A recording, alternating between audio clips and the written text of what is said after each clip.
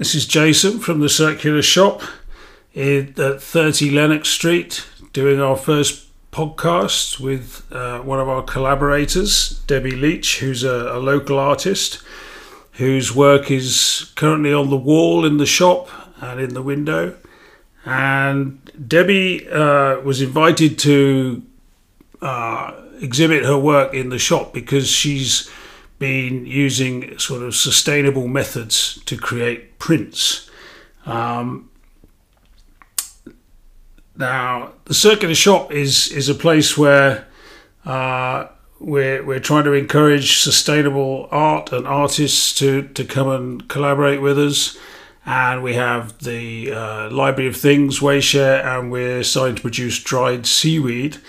And it's really a space that's designed to be educational towards helping people understand the circular economy and to try to give something back to the community and create a sustainable non-profit company. So let me just say hello to Debbie. Hello. Thank you very much for coming in. I suppose my first question is, I'd like you to sort of tell me a bit about your background and how you became an artist. Okay, well, I grew up in Surrey and both my parents were artists. I came down to Weymouth to go to Teacher Training College in the 70s. I did art and design as my main subject at Teacher Training College, but that's not the same as going to art college because it's a sort of secondary thing, and I did graphics as my main subject in the art department. And in those days, graphics was photography, pre-digital. Right. You know, so it was all darkroom stuff and printing, lino printing, screen printing, bit of etching, that sort of thing. Mm-hmm. I then went up to Somerset to start my teaching career. I've been in the primary sector the whole time, and I came back down to Dorset after a couple of years, and that's where I spent the rest of my teaching career, in Dorset, locally. Right. I always continued my interest in art by going to life drawing classes, evening classes and watercolour classes over the years. But it wasn't until I retired from my teaching career that I was able to explore other aspects of art. Right. And I started doing more painting and using acrylics and oils. And then during lockdown, I became very interested in printmaking. Right. Mainly by following online courses. Yeah. And it sort of developed from there. I've been helped a lot by joining Artway, which is the local art group for Weymouth and Portland. How's that helped? That's helped with confidence. Okay. I'd never exhibited any of my work up until 2019. Okay. When I was talked into joining Artway by a friend, and we did our first exhibition in Abbotsbury. Yeah. And the second exhibition I did was at Bridport, and that was closed down in March 2020. Closed down? We had to close down because of lockdown? Because of COVID, yeah. Yeah. So we had an exhibition up in the Art Centre. Well, it was in actually Bridport. up. Yes. And then boom. Yeah. Now, I was doing a social learning course. I had some funding to do it. And had some sort of disadvantaged adults I was helping with social learning. And we just kind of, about week 3, week 4, then COVID went, boom, finito. Yeah. It kind of disrupted everything hugely, didn't it? It definitely did, yes. But like I say, I mean, I was lucky in that I've got a spare room at home which I use as my art studio. Right. And that's where I was able to go and do these online courses. And developed. That's when I became interested in calligraphy and various printmaking techniques. Right. And that's where I got started on using Tetra Pak, which is what I've been doing quite recently. So how do you feel about sustainability and recycling and the circular economy in relation to art? Do you think it has a big part to play? I think it does. I think an awful lot of artists use a lot of recycled materials. Yeah. Instinctively, really. You can do a lot with things that people chuck out, especially printmaking. Right. You can make all sorts of prints from discarded scraps and bits on the beach and all sorts of things. Do you think artists make enough about the fact that they reuse materials, or is it something that's not really talked about? Well, I know when you put out your appeal for artists through Artway, I don't think you had many people replying, did you? No, not many, no. So I think a lot of people don't realise maybe that they are using things as much. I suppose with painting and things, because they're buying new paints, you're not using recycled paint, so that's different. Yeah.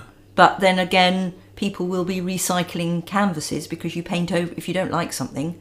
Is that what artists do? I don't know. Absolutely. They go, I don't like that. Yeah. I'll just start again. Yeah. So they just cover it in a neutral colour. Yeah. Or you can pick up canvases sometimes from charity shops, other people's canvases, and just gesso over them. Oh, really? So you just buy it for the canvas? Yeah. Oh, definitely. Yeah. A lot of people. Is canvas expensive these days, I suppose?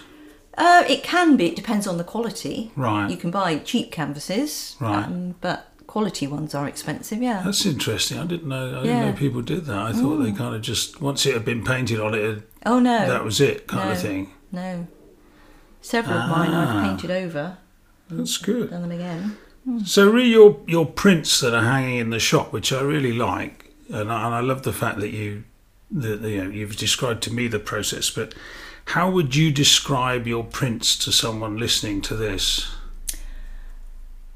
Do you mean do I describe how I make them? I mean the actual images, and then also describe the process a bit about how you make them, and what your kind of motivation for making them with Tetra Paks was. Well, they're taken from sketches, so I would do an original sketch from a plant or whatever I'm hoping to make a picture out of. Then I will transfer that sketch onto Tetra Pak, which, if people don't know what Tetra Pak is, it's the... I had someone who didn't know what a Tetra Pak was. Yeah, well, I think quite a lot of people maybe don't know. It's the inside of cartons of juice, milk, soya milk. Yeah. When you open them out, they've got the sort of usually it's a sort of silvery colour inside. And so you would transfer a picture, a drawing onto that with maybe a tracing paper and a Sharpie pen or something like that. And right. To make a dent in it kind of thing, is it? Or no, not necessarily a dent, just a mark on it. Okay. Then you've got the option, the way I have made the ones that you've got displayed here, is that I actually then cut out the shape. Right.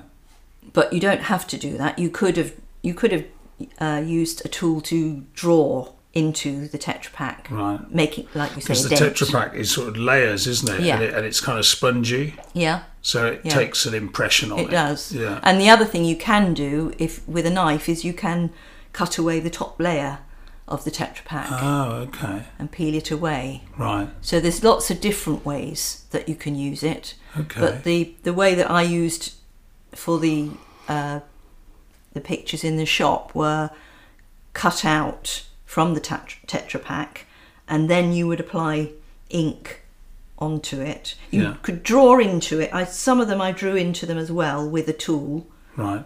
A metal tool. Right. And again, I've used Did you say they were old dental tools? Second-hand, yes. Where did you get second-hand dental tools? I asked my dentist. He's a friend of my husband's, my Really? dentist. And I asked him if he'd got any old dental tools. So he opened his drawer of gruesome implements. Well, he made sure they were all sterilised and sealed up and everything. But yeah, he was only too happy to give them to me. So I thought, right. But you can use like the end of a screwdriver, or right. You can draw with a biro. But I suppose they're better because they're made for being handled, aren't they? They're finer, yeah. And you can get nice fine marks with them. Yeah. And how did you discover the world of Tetra Pak printing? Through online courses. Right. Yeah. That was in lockdown. Yeah. So you were at home in lockdown thinking, yeah, I'll do some learning. Yes, I'll definitely. find out something new. I learnt a lot. I mean, there's so much out there. How did you find the courses? Were they really helpful? Yeah, very helpful. I think the lady that I followed, called Sally Hurst, who's based in Norfolk, right, she is an art teacher and she's very good. Another thing that she does with printing is she'll get like a little box or some sort of cardboard thing that's come packaging. Right. And she will open it all out. Right. So that it's flattened out. Yeah. And then make marks on some of it and just use it as a plate as it is. Oh, okay. So it's sort of unusual shapes, and then you can print over it. So it's like an opened out box. Yeah. And you can see that when she does the print. Yeah. I've tried that with little boxes. Okay. Things that pill boxes or jewellery come in, or things like that. So that's another way of printing with recycled material. So how long? So you've been doing this since lockdown. Yeah. My next question was how long have you been doing it? But it was we've got to that point where. Yeah. What do you enjoy most about it? I enjoy the excitement of printmaking, in that you're not quite sure whether it's going to turn out or not. So it's quite hit or miss. And if it works, it's wonderful. I mean, it can be very, very frustrating. Right. And the other thing that you have with any form of printmaking is you have to be quite meticulous and clean, and I'm not. So I get, so you can ruin some lovely prints with fingerprints and all sorts over them. So you have to be quite organised to try and avoid that. I suppose print's that kind of thing that if you get a fingerprint on it, you're done, aren't you? That's not good. Yeah. So you have to be a bit careful. It's a very precise thing, really. Yeah. And I found through doing that I go to the other extreme, and when I'm painting now, it's almost like if I've done a lot of printing, it's all been very meticulous and neat, and I've had to be careful. Then I would go completely the opposite with painting and be splashing paint, and I've done some big abstract paintings. So you get a bit Jackson Pollock when you get the paints out, do you? Right? Almost, yeah. Along those lines, not quite Jackson Pollock, but yeah. So I enjoy both. I enjoy painting and printing. So, what do you do more of now? I don't know. I think I probably do more or less balanced amount at the moment. I've always got things that I want to try. Right.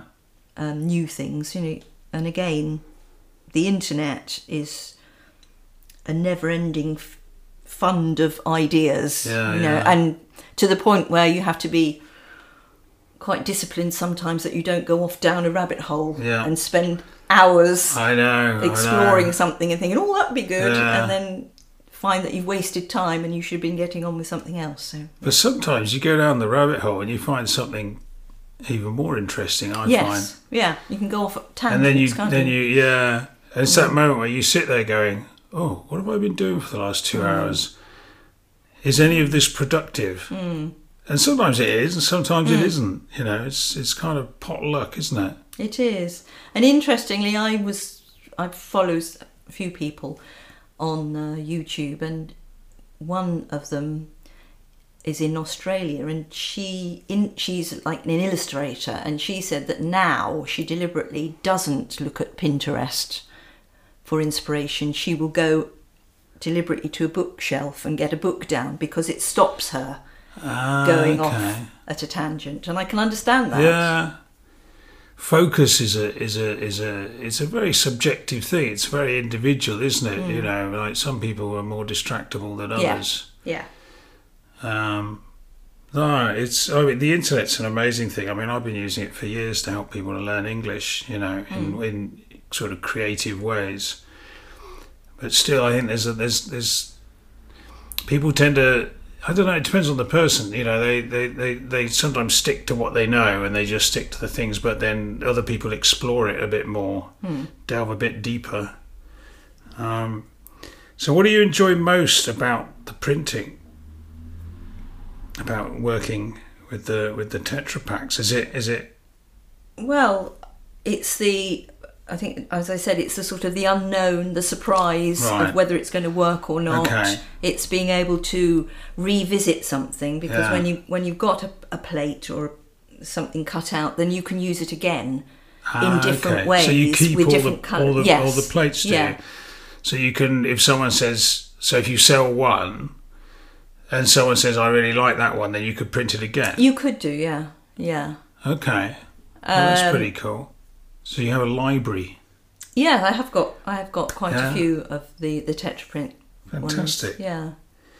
And do you run courses? Have you ever helped anyone do this, or? No, I haven't. No. I think it's early days for me. I think you've got to be quite confident in what you're doing. Yeah. Yeah, I suppose it's something I could explore. So would you say you're sort of still learning? Oh, definitely, yes. Yeah. An autonomous learner. Yeah. Yeah. Fashionable word.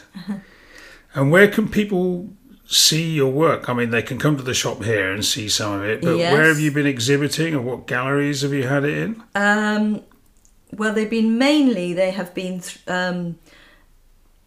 exhibitions through Artway. I have got some work up at the Wishing Well in Upway. Okay.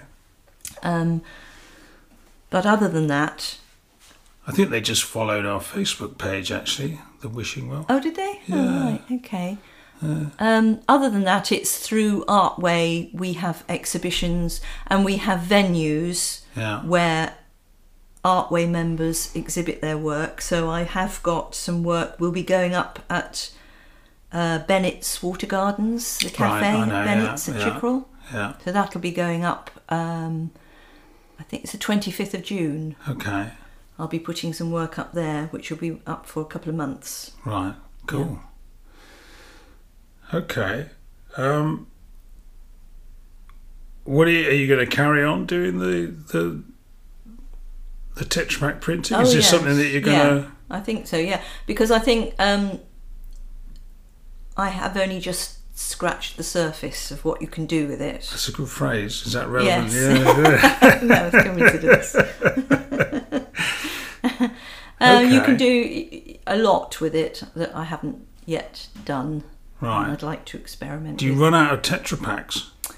I haven't done yet because both my daughters don't drink dairy produce, so they drink oat milk and so they pass their cartons on to me. I was thinking, because if you're sitting there thinking, I want to do some work, I haven't got a Tetra Pak, I better go and I've usually got neck some oat milk or something.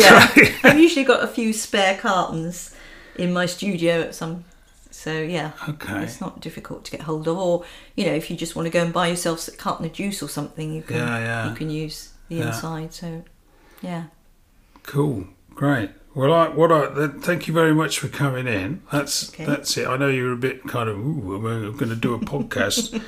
This is the first one, so it's obviously totally amateurish.